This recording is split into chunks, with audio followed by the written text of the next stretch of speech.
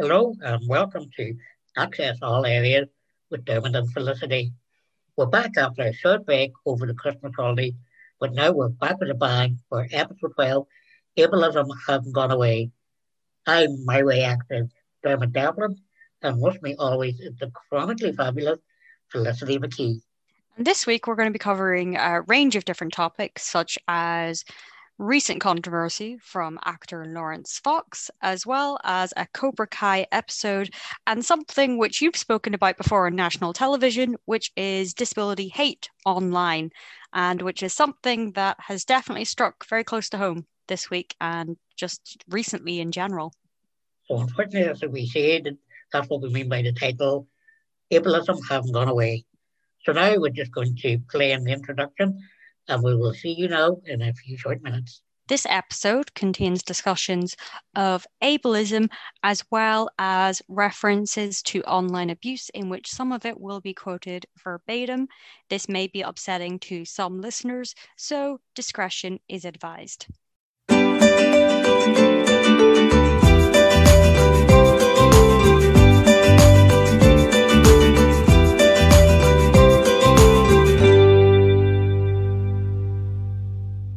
This episode contains discussions of ableism as well as references to online abuse, in which some of it will be quoted verbatim. This may be upsetting to some listeners, so discretion is advised. So welcome back. And the first topic we're covering today is the recent controversy to do with Lawrence Fox. And this is a new controversy, not one of the many controversies that he has been involved in previously. But quite recently, he tweeted out an image of himself with a mask exemption lanyard along with a printed out version of the government I am exempt from wearing a face covering. Interestingly, he paid £7 for this on Amazon, but the actual printed option is free and on the government website. So he spent £7 to look a bit of an idiot on the internet. But obviously, we're going to do a disclaimer at the start of this. We don't know anything about Lawrence Fox's medical history. We do not know whether or not he defines as disabled. And obviously, when it comes to people who are mask exempt, it is generally better to give them the benefit of the doubt, even though there have been some quite well publicized examples of people who are appropriating this accessibility tool. But in the case of Lawrence Fox, he tweeted out a tweet in which he stated, after a long period of consultation with myself, an extended review period, and proper due diligence conducted with myself, I've received the badge that I ordered from Amazon. Thank you for being there for me. #anxiety. And I think what really, really upset me about this is he has a long history of mocking the efficacy of face masks. And the science isn't with him on this, despite what he's saying. So, for example, there's a preprint study that was posted in August. So at that point, it wasn't peer reviewed. It found that weekly increases in per capita mortality were 4 times lower in places where masks were the norm or recommended by the government compared with other regions. The researchers looked at 200 countries, including Mongolia, which adopted mask use in January, and as of May had recorded no deaths to COVID-19. Another study looked at the effects of US state government mandates for mask use in April and May, and researchers estimated that those reduced the growth of COVID-19 cases by up to 2 percentage points per day.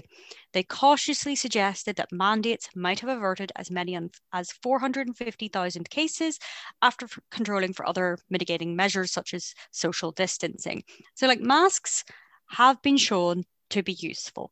And the thing is, even if they weren't, even if the science wasn't 100%, there is no harm in wearing a mask, and a mask helps us, as we found out, it helps not only to protect others from you, but it's a sign of being selfless and caring to others in the community. And I think what's really upsetting is the fact that this is a person who has mocked masks, mocked the use of masks, has been very vocal and anti-mask. And instead of just, continuing to be vocal about this, or maybe refusing to wear a mask and insisting that they get into the shop without a mask, they have chosen to appropriate an accessibility tool which many people with an invisible disability depend on, and which many people are already concerned about using and wearing because of people like Laurence Fox, who have been doing this anti-mask rhetoric and suggesting that people with an invisible disability are wrong and that they can wear masks and that they have no excuses, even though that the government website is clear that children under the age of 11 are not recommended to use face coverings, and that it's again for children under the age of 3 for health and safety reasons. People who can't put them on, who wear or remove a face covering because of a physical or mental illness or disability, or putting them on or wearing or removing a face covering could cause severe distress. And again, this distress could be emotional, it could be physical. If they're speaking to or providing assistance to someone who relies on lip reading to avoid harm or injury, the risk of harm or injury to yourself or others. So this would, if it would negatively impact on your ability to exercise or participate in strenuous activity. You know, there are reasons autistic people are exempt. There's lots of medical reasons. So like that is a nonsense that there aren't medical reasons. And it's actions like this that make it even more difficult for those who have an invisible disability, who are already experiencing anxiety to go out with a lanyard. And some people don't feel comfortable wearing these lanyards even before the pandemic, even though they were a useful tool. But there's people who are now even more afraid because they have been confronted in the street over it. And I've had friends who have been verbally assaulted in the street over their use of the lanyard when they are medically exempt. But I think the final insult to the whole thing was the hashtag anxiety, to mock the idea that people with anxiety might have issues with masks, because anxiety can be very debilitating. It can involve quite physical symptoms. And I think people don't realize this because a lot of people just go, oh, I'm a wee bit anxious today. And they don't understand what it's like to actually live with chronic and ongoing anxiety. And so there's so many layers to this and so many reasons why it's really problematic. But I think what just gets me is the fact that they're appropriating a tool that is essential for the disabled community. And by doing it, it puts other people at risk. That's Laurence has a history of doing this. Like, it's well known of anybody. Like, I don't follow myself, but you know, obviously you can help to see some of the tweets and the angry quotes directed at him. But he does have a history of doing this, because what he is doing now is using this tool as an excuse to take away the argument for people who have invisible disabilities, so that there is a distrust there. There is a sort of a target for non-disabled people to blame society on, blame COVID on, stuff like that there. You know, it gives them a direction where to put their hate or put their own frustration toward. But if you have looked at what I feel, you know, this is something that he does quite commonly, not just toward the disabled community itself, you know, but he's very anti Black Lives Matter, because he's always talking about White Lives Matter and stuff like that. He's very transphobic. Like, he covers a lot of issues that, from what you said to me earlier, firstly, was that he sometimes likes to describe himself as quite liberal. But as I said, I yet to see anything that liberal was in his tweets. Now, that's not to say that liberalism is always right. You know, I'll put my hand up and say, like, sometimes it does have its issues, but you know, that's a different argument altogether. But I think sometimes you just have to open your eyes a little bit. However, he's using that as an excuse, you know, to put his own, I'll not say right views across, but put them slightly more right than that is socially uncomfortable and socially right for many, many people, you know, across Ireland, the UK and Europe. And this is something that needs to be highlighted, and it needs to show that this is an argument, that this is something that he is constructively doing. It's not an accident that he does these tweets without thinking. He has a structure behind it, because one of the things that we talked about earlier, you know, before we recorded, he has set up his own party. And just like Nigel Farage 10 years ago, 15 years ago, he's planting the seeds now so that he will become a bigger power in another 10 years' time, and he can bring his blind followers with him. Yeah, so it was a political stunt. And so when I saw it, I debated whether or not to retweet it. And I chose not to retweet it for, well, two or three-ish sort of reasons. One, because it increases the attention given to his tweet because of the algorithm. But two, he has a history of targeting people who tweet their dissent against what he is saying. And he will retweet or he will screenshot and send it to his followers and send harassment to people. And most of the people who were commenting, many of them were disabled people themselves. And so what he does is he enjoys the attention that his tweets get. He enjoys causing controversy, and then he sends that that basically it's a Twitter mob after that person. So like I do believe there was issues when it came to a member of the LGBT community and threats to sue them because of what he had said on Twitter as well. So I'm just double checking here. Yeah, because he accused BBC correspondent Ben Hunt. Well, he accused him of all sorts, but basically, after he accused him of this, he received racist and homophobic abuse. So what he did was he actively targeted this person who then received this abuse, and that's one of the things. And you'll notice that some of the comments he got in regards to his tweet, he has been directing his following after them. And it's hateful. It's not okay. And what's interesting is that for someone who's very pro free speech, he doesn't want people to criticize him, although he enjoys the attention it gives and stuff like this. But if you critique him, he will send his Twitter mob after you to silence you, which is ironic. Given his stance, but it's just the whole thing is just hateful, and I think it's the damage that it's doing to the disabled community as a whole, and the fact that a lot of his opinions are not backed by science. And like I don't like to do the whole thing of, oh, I have a master's in public health, I've read up on this, masks are the thing that we need to be doing right now. But masks, social distancing, washing your hands, these are important. The evidence backs them. His is an opinion. The science is the facts. Well, as I say, like, science and information, it's not something that doesn't matter to these people at all because they get involved with simply the site has gone out with Parler. They get within their own bubble. Plus, as well as that, they get the information from obscure Facebook pages and Twitter accounts, as well as these random YouTube accounts of people who really have no sort of informational background, putting out their information as factual. And unfortunately, people do believe this. But this happens all the time. You even have to look at the case of Brexit. People were saying this won't happen, this won't happen, this won't happen. And now we're into week 3. And unfortunately, everything, the Remainers have said it was going to happen, has happened. Mm-hmm. And now what's happening is people that wanted to break away from Europe are actually blaming the Remainers for this happening, even though we were spelling out them for the last 3 or 4 years. If you do this, this is the consequences.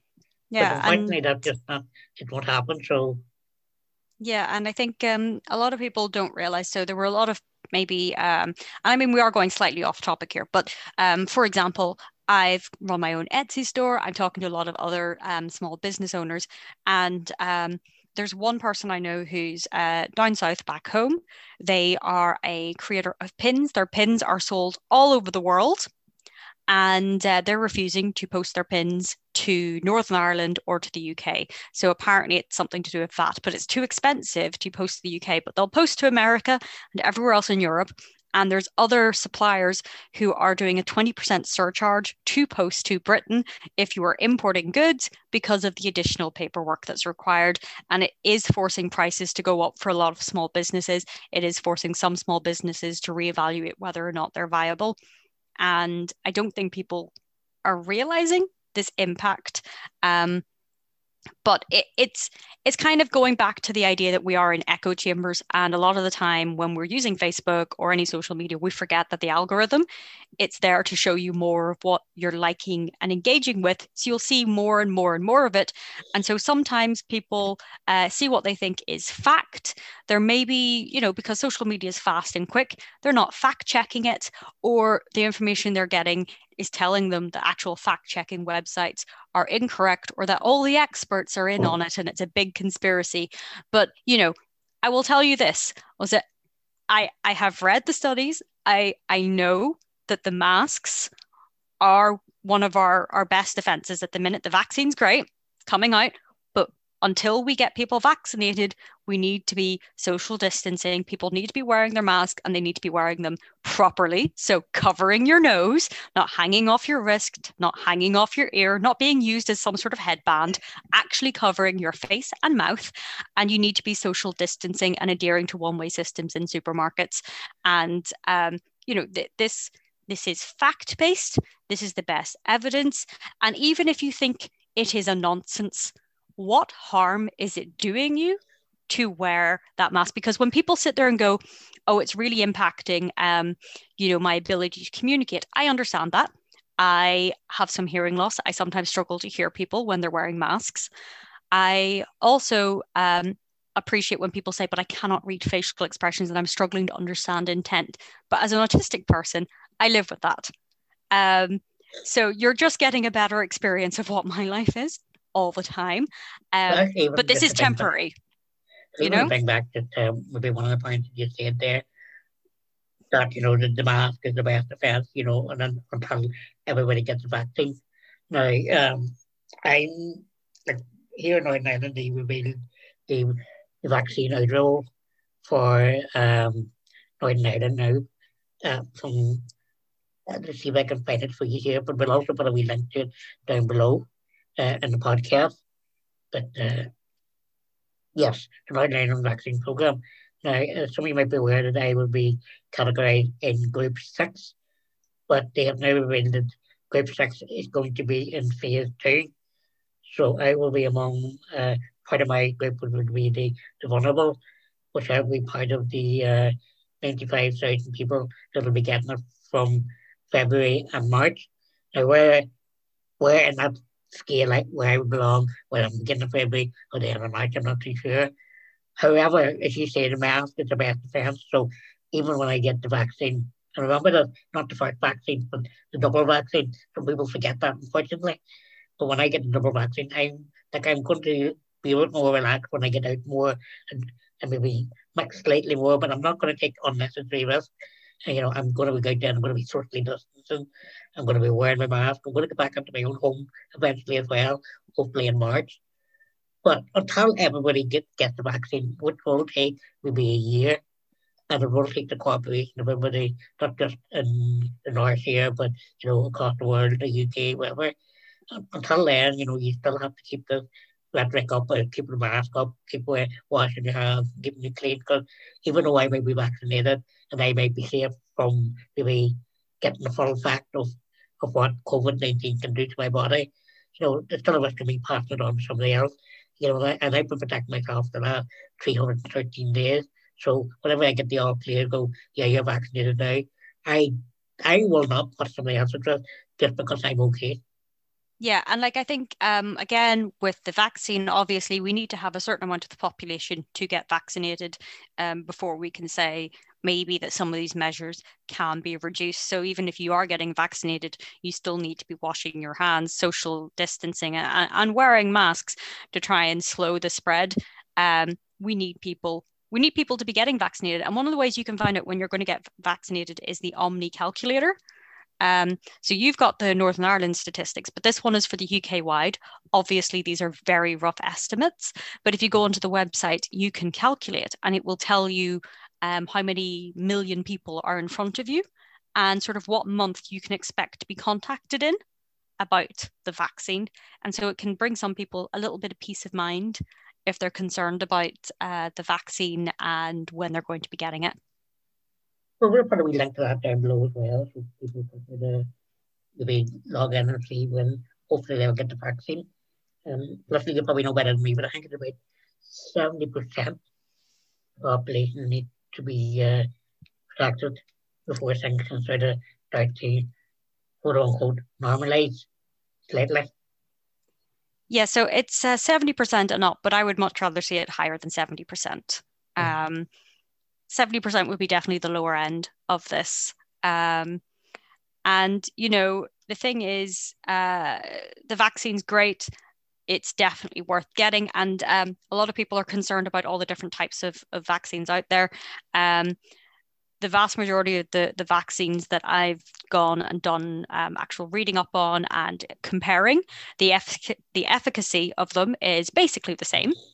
And there's not really a need to be all saying, oh, I'm going to wait for the Oxford one over Pfizer or anything like this. Just get vaccinated. The benefits outweigh any risks, and the risks are quite rare. That you're better getting the vaccine than risk dying of COVID. Definitely. I mean, I know from my own experience with taking Thomason, I would have got a few minor reactions, but not something that I would put at life risk. And any reactions I'm aware of, through the COVID vaccines haven't been too bad.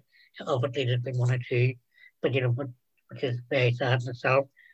But it's not, as you say, it's not outside the norm of any vaccines. Yeah, like I get maybe a sore arm with the flu jab. I might have a slight headache, but these things, I would much rather have that than have the flu and possibly risk dying. Exactly. And I think the problem is a lot of the fear mongering and the scaremongering going on out there about the vaccine. I've not seen anything that's actually been proven to be factual.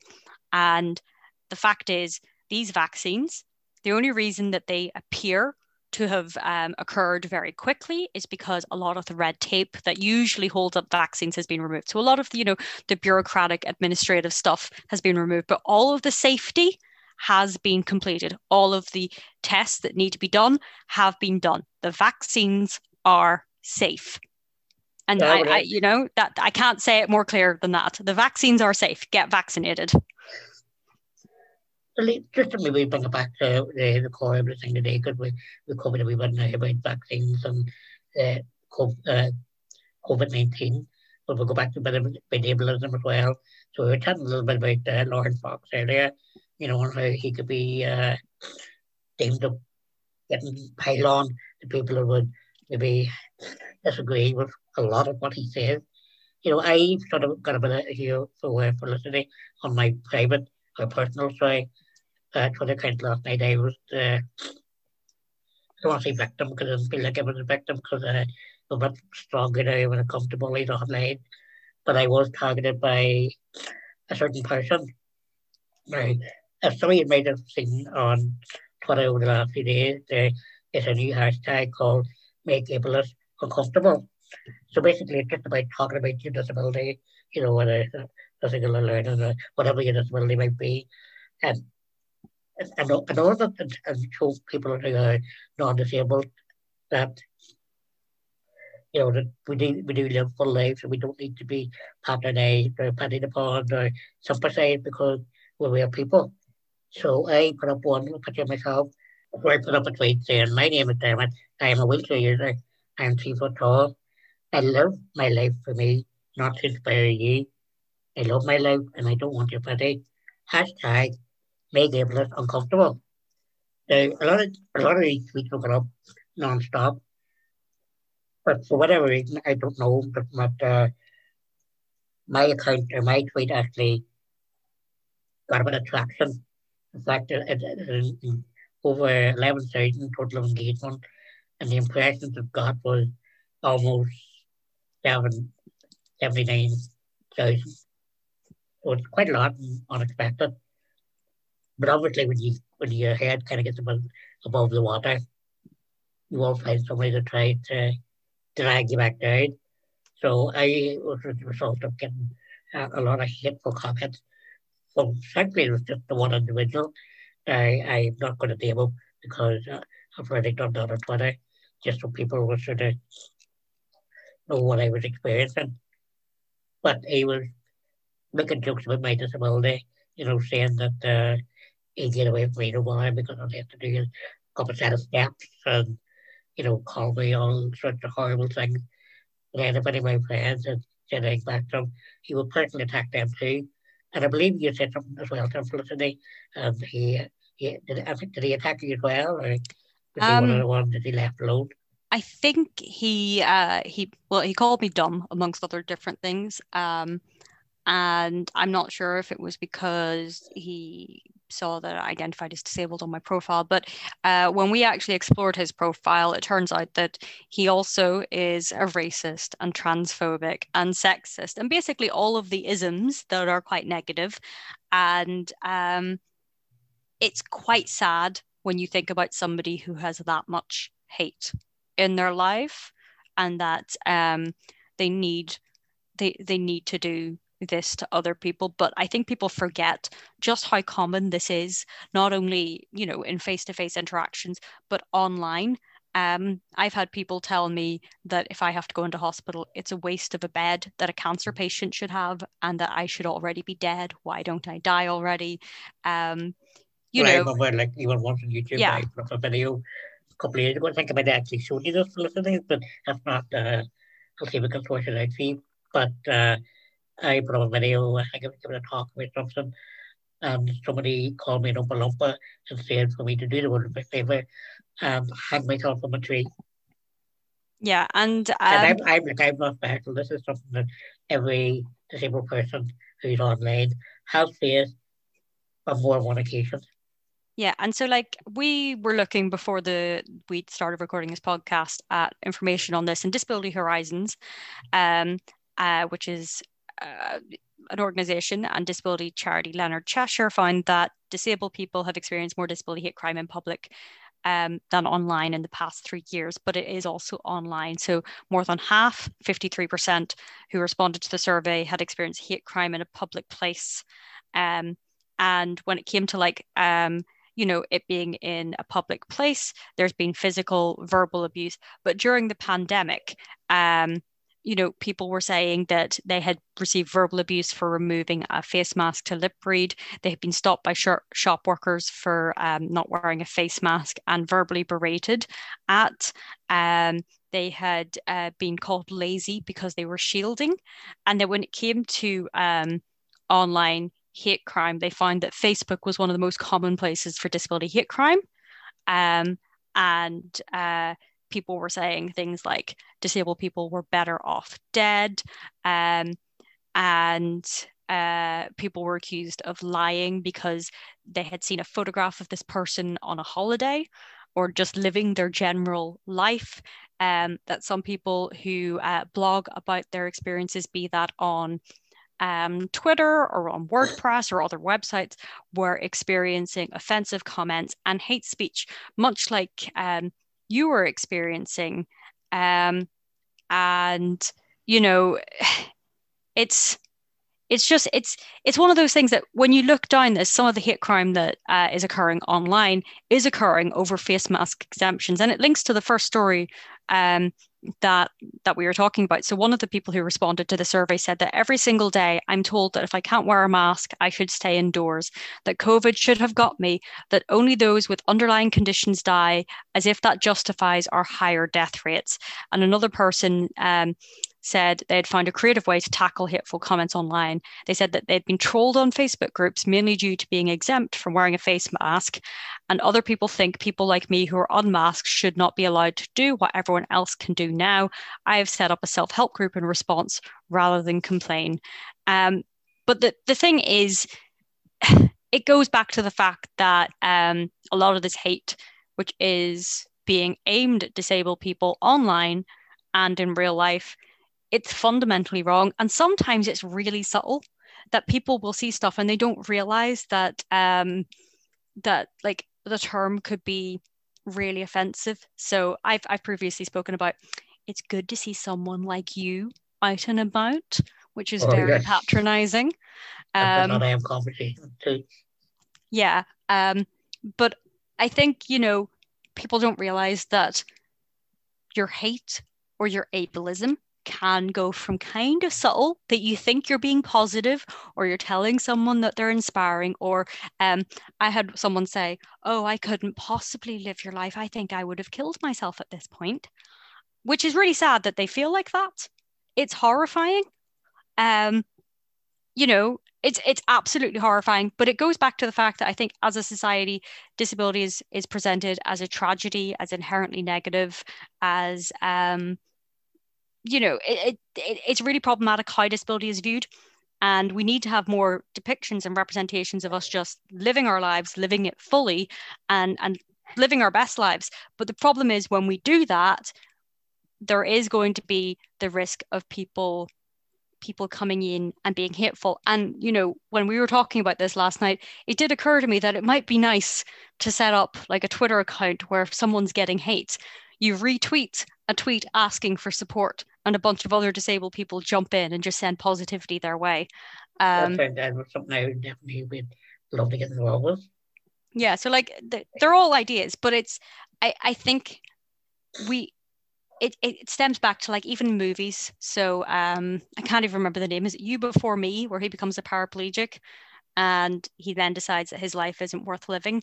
It's that sort of rhetoric that leads to disability being viewed as tragic. And it means that when you just live your life, your everyday life, people then assume that you must be faking it, that it's not real, that you get like accusations of being a scrounge or different things like that. And it's that it's sad. amazed me because it was a documentary that you had been asking me to watch for quite a long time, but I never actually got around to watching it. But I did about 2 weeks ago, and I have to say, like, it really moved me a lot.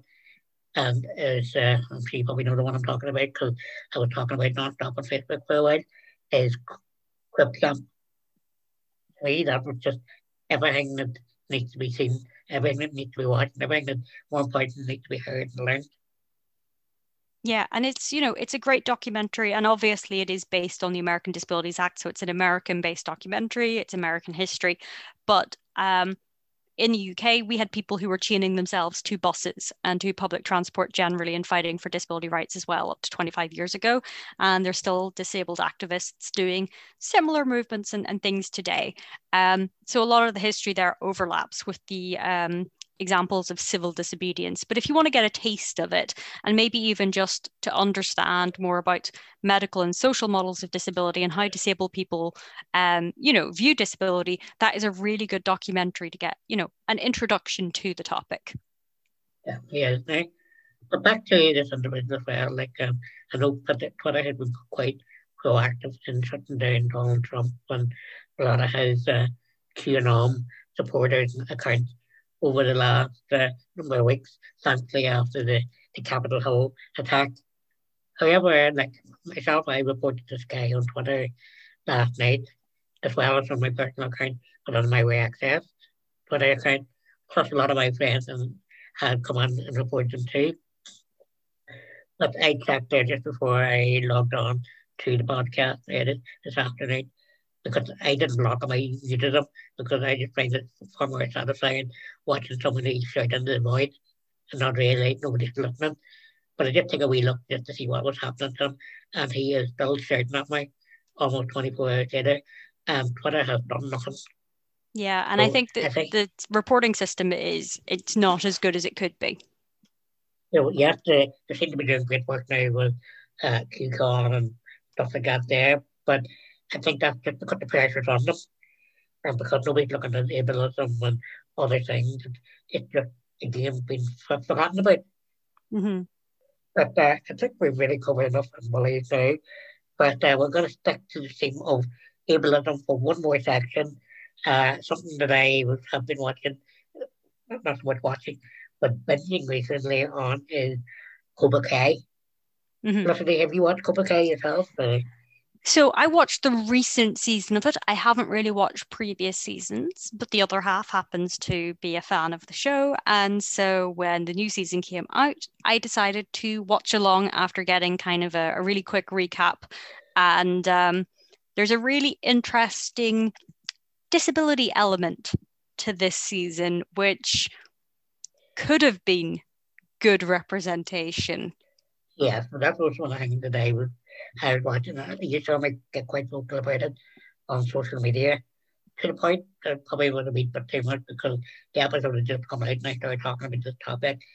Uh, Forgot about spoilers and all that tags. However, if anybody has been watching up to date, up to now, they probably have seen in the first two seasons a young character called Miguel who joined Cobra Kai. You know, Johnny from the original film was a sensei, but then he moved on to Chris, who was the big bad from the original films. However, at the end of season two, there was a big fight in the school, and Miguel got uh, kicked off from the top floor from a karate kick and landed on his back and broke his back, so he was then disabled. And like many disabled people, I thought this is going to be a great art, a great story. You know, the show positivity about able about being disabled. You know, and get our story across. However, there was always this little worrying voice. I hope they don't turn this into a trope, and I know I wasn't the only one. And sadly, that's the avenue, that's the route they took. They turned it into a trope. So because what happened was that the first two episodes go great. He didn't wake up for a long time. He really, really struggled. And then all of a sudden, his foot started tapping at a concert because he forgot he was disabled. So when he forgot he was disabled, he could move his foot. And I just thought, oh, God, well, if that's all they do, I will forget it. I will forgive it, forget about it, because, you know, sometimes that can happen. Fair enough, but not always, and it's not common. However, the next episode, uh, uh, Johnny had a walk on the harness, standing, but holding on to him, and he kept falling down. But then the two of them got into a complete argument, and then Johnny realised he wasn't holding him up. Miguel realised that he was standing on his own, and from then on, he started to walk, and he was back doing karate again. And the worst part is, which we spoke about as well, what did he do? He took his wheelchair and he took his crutches and dumped it in the skip outside. Never give it back to the hospital, never give it on to somebody who did it. Let's just dump this vital equipment that is so useful for so many disabled people because I don't need it anymore. Which is also a horrendous trope to say to people, I'm able bodied again. I don't need to be reminded of being disabled. Into the bin that goes, and into the bin then memories goes. So yes, Yeah, you can and probably see I'm getting quite angry talking about it now. But don't get me wrong, it doesn't take away my love for the overall series. But it was just a hard pill to swallow. and I think the fact that, you know, it's the literal throwing of disability in the bin, as well as the fact that this is very expensive equipment that they're just tossing away. But you know, I think the other bit that kind of annoyed me is that they were kind of suggesting that his life wasn't great because he was disabled and that he could just will himself into not being disabled instead of just showing someone maybe making the best of a change of circumstances because they've acquired a disability and they are now disabled, instead of maybe adapting the dojo or adapting their techniques. Because, you know, there's disabled fencing, there's other disabled sports. Instead of doing any of that, the entire, like at one point, they sort of set fire to his laces in the hope that his legs will move and this will somehow encourage him to move. And it kind of makes a bit of a joke out of the serious injury that he has. And it's just, it could have been good representation, but it just wasn't in the end. And it was very disappointing. Very disappointing and really frustrating. Now, when you compared that to a film which came out not that long ago, I think maybe it might have been last year, called Fighting with My Family. I don't know if you're familiar with it. Um, It's a film with The Rock in it. It's about WWE, about an English wrestler who went to America. Now, there was a minor character who was blind and he wanted to be a wrestler as well back in England. So, and this was only just sort of background scenes, but the main wrestler back in that wrestling facility. had worked with him and showed him how he could become a wrestler when he was playing. So he was still being a wrestler, but he was incorporating and around his disability. And I thought that was a lot more positive, and it was a strong message sent out to disabled people who want to do things like wrestling that it can't be done. Whereas with Cobra Kai, they just took the wrong route, and it was just not only was it the wrong route, but it was the wrong route at the click of a finger. Suddenly he was quote unquote okay again. Yeah, and it was very sudden. It was suddenly I'm able to walk again and get up and about. And I mean, obviously they showed some unorthodox techniques, and maybe we're missing some of the context. Maybe there was stuff that happened behind the scenes in the show, as in not behind the scenes, but stuff that theoretically was happening, and there was maybe a bit of a time jump or something. But really, I think this is a storyline that it got resolved very, very quickly, and it's not very realistic. And again, like, it's just disappointing, and it's the fact that also his disability was a learning tool for his sensei. Um, and you'll see this a lot when there's disabled characters. They don't exist just as a person who is disabled and just living their lives. They are the disabled character in the narrative from which other people can learn a lesson or become better people or be inspired by. And that's kind of what Miguel was doing, unfortunately. Unfortunately, that happens too often. However, I don't know if you should call if you've ever watched the program Emmerdale.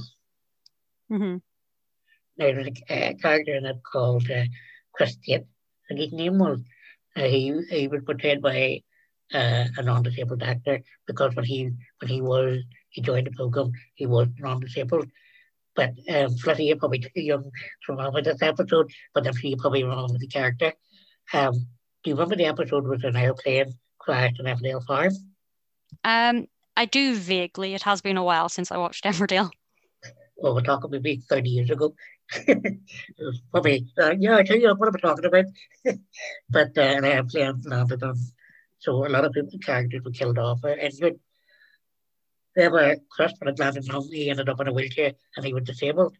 Now, Chris was, quote unquote, always a jerk and always self entitled and everything else. Suddenly he became disabled. His character didn't change. He was still the same jerk, still the same character. And I thought that was great.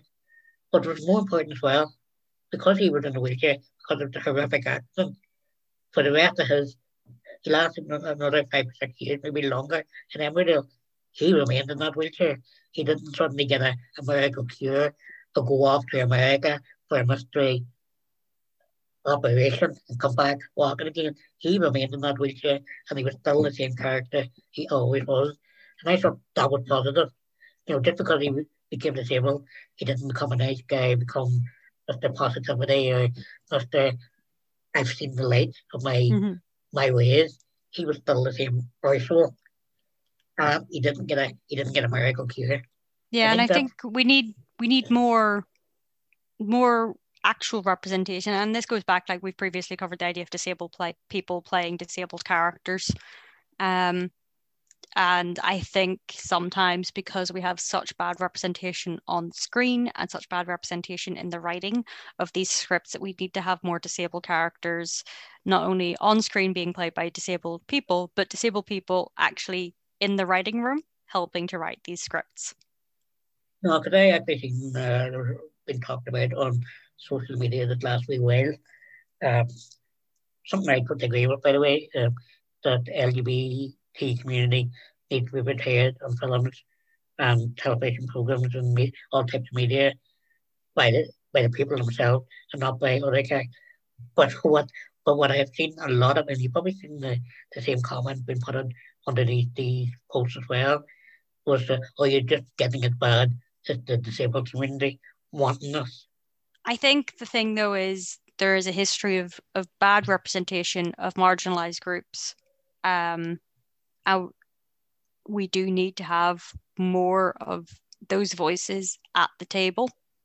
No, I And totally agree because unless you've lived it yourself, you can't give an honest description. You can't give an honest narrative of what it's like to be that. I know sometimes even you're acting, that's your job to do that, but unless you actually know it deep within yourself, it's not going to happen. Right? And even at the same, well, my brother or my sister is disabled, so I understand. Yes, you might have maybe a closer understanding, but you don't understand. Yeah, and I think an example of this would be Sia's music video or movie called Music, in which Sia, who is disabled herself, researched autism and chose Autism Speaks as an organization to get their research from, and then decided that they couldn't possibly hire autistic actors because it would just be too difficult for them, even though that there were autistic actors who said that they would have been available at short notice, and that the National Autistic Society has used autistic actors in some of their productions before. And when an autistic actor said, I would have been available, why didn't you cast an autistic person? Sia suggested that maybe they just weren't cast because they were a bad actor. I'm only reading that myself, like I'm totally horrified for what I read. But unfortunately, in another example of just how ableism is in society, and just because you're disabled yourself doesn't mean that you can't be an ableist, as Sia has shown herself. Yeah, and I think it's something that like you kind of have to work on, because sometimes we have internalized ableism within ourselves, and because we live in a society that is ableist and has structures within it, and so it is possible just to have some internalized ableism that you just need to work out. And I think being aware of it is one of the first steps towards actually removing it from your life, or at least taking the first steps to doing that. Well, firstly, I think we covered quite a bit about ableism today, so we're just going to take a little short break and we'll get back and we'll talk about a little about what we've got up to over Christmas and what's been happening in our lives. So if you want to get that kettle on and maybe make yourself a hot chocolate, we'll see you after this short little break.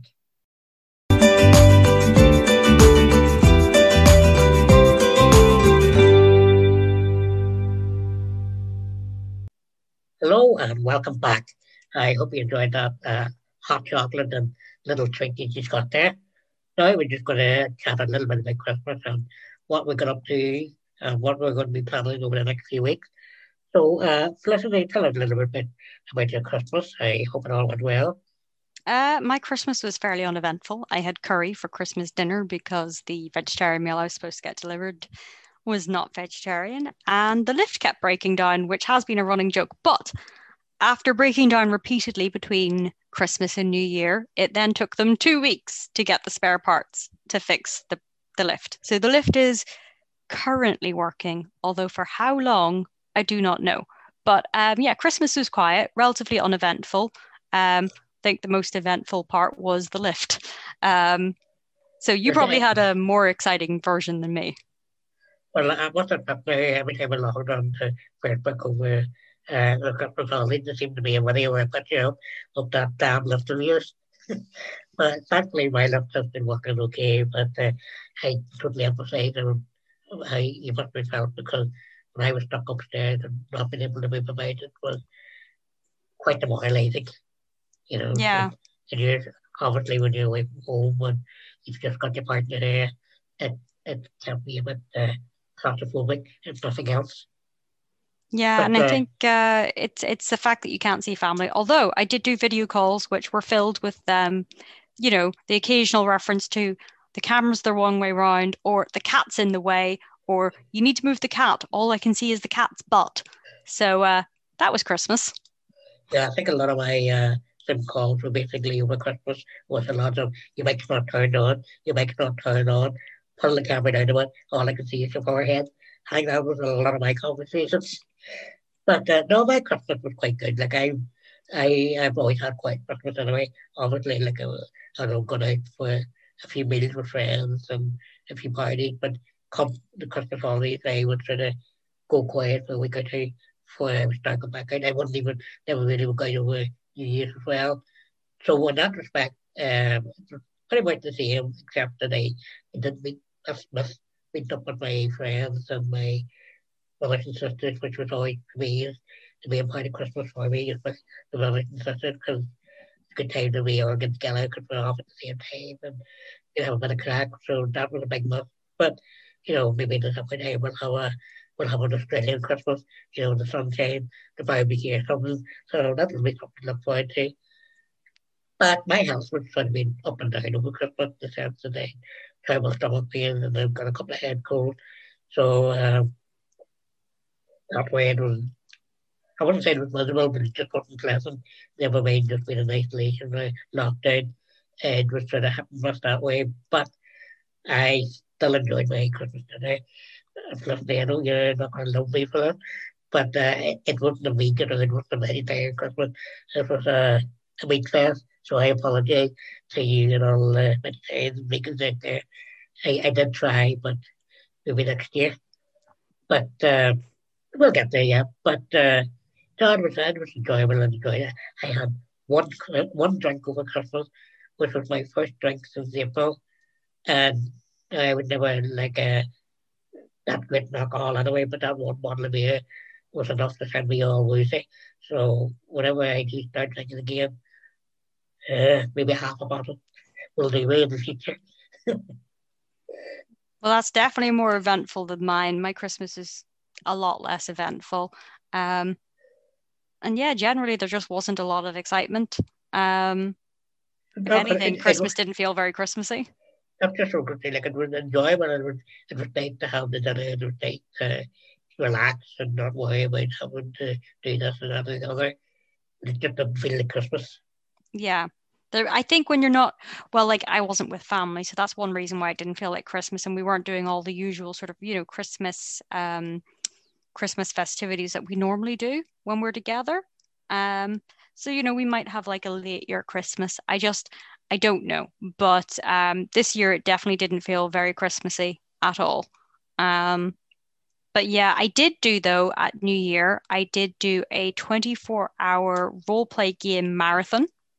And we did it over New Year so that we could celebrate the New Year in different time zones. And I celebrated like the New Year in America, on the different coasts, and in Eastern Europe, but just all over the place. We were doing, every sort of time it changed to New Year in a different time zone. Someone would take the Zoom that we were playing on and go out to their window so we could look at the fireworks. And we raised 1,800 for charity from the combined online streams of the gameplay session. And there were multiple games, and I was fading fast at about 5 a.m. UK time. I was long in bed sleeping by that stage. Yeah, you were sensible. That's the first time ever would ever say that about me. But so, what else have you been up to outside the whole Christmas thing and that list of years? Any Honestly, exciting?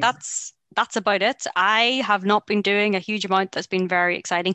I did get back into Animal Crossing though, but that's because my sister got the game at Christmas and I hadn't looked at my island in about 7 months. So there was panic because I thought I was going to go back to an island covered in weeds, but it wasn't that bad. And so occasionally I get to go and visit my sister's island, which is kind of like flying home to see the family, but not. Um, but yeah, like I literally haven't been up to anything that is that exciting. It's the role-playing game fundraiser, and I would say Animal Crossing. But then we Yeah. were doing Animal Crossing. Most people were doing it at the start of the first lockdown. So I'm just, starting the new year as I started the last. Well, what I've done now is I haven't really done a while. I'm still trying to get the post Christmas motivation thing going again, which I'm just about getting started. Started in a wee bit of work last week, but I'll say it'll probably be this week before I'm back to the full momentum again. But one thing I did do, because you probably, the listeners will be aware as well, that over the first, what are we, month, 10 of lockdown, Hmm. 313 days, I've been involved in online activities and a couple of online courses. So my recent Crack Eye course has come to the end recently, so I'm waiting for the results to come. But me, I don't like to sit still, which is kind of ironic because I'm still in a wheelchair most of the time. But I have signed up to do another course online as well on Zoom, which will be starting in March time.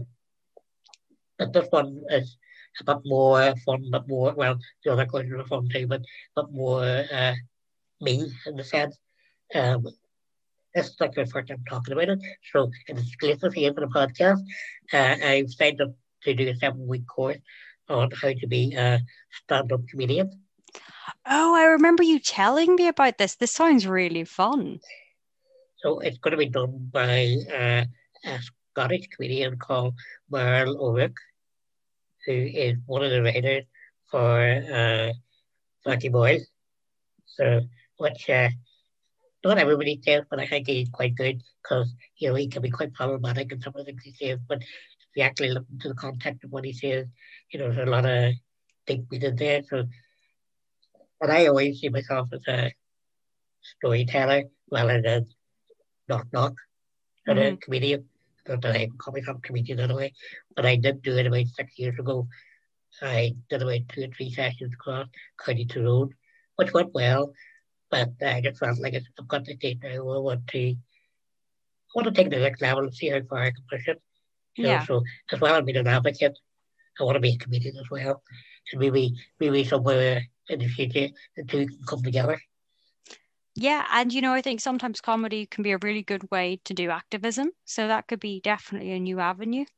Um, You might see me on Ireland's Got Talent or Britain's Got Talent in a year or two with my new brand of submarine comedy. oh, that would be great. I cannot wait to see this. You'll have to test out some of your new skills on the podcast. Well, we'll give me a few months anyway. We'll see what happens. But I think that really ties it back up for today. So just one little thing I want to add as well. One of my friends from Waterford had put up a tweet a few weeks ago where she looked at her favorite podcast. Access All Areas wasn't part of it. So Jessica Flynn, I'm calling you out there because you did say to me that you don't listen to any podcast that have less than a dozen episodes.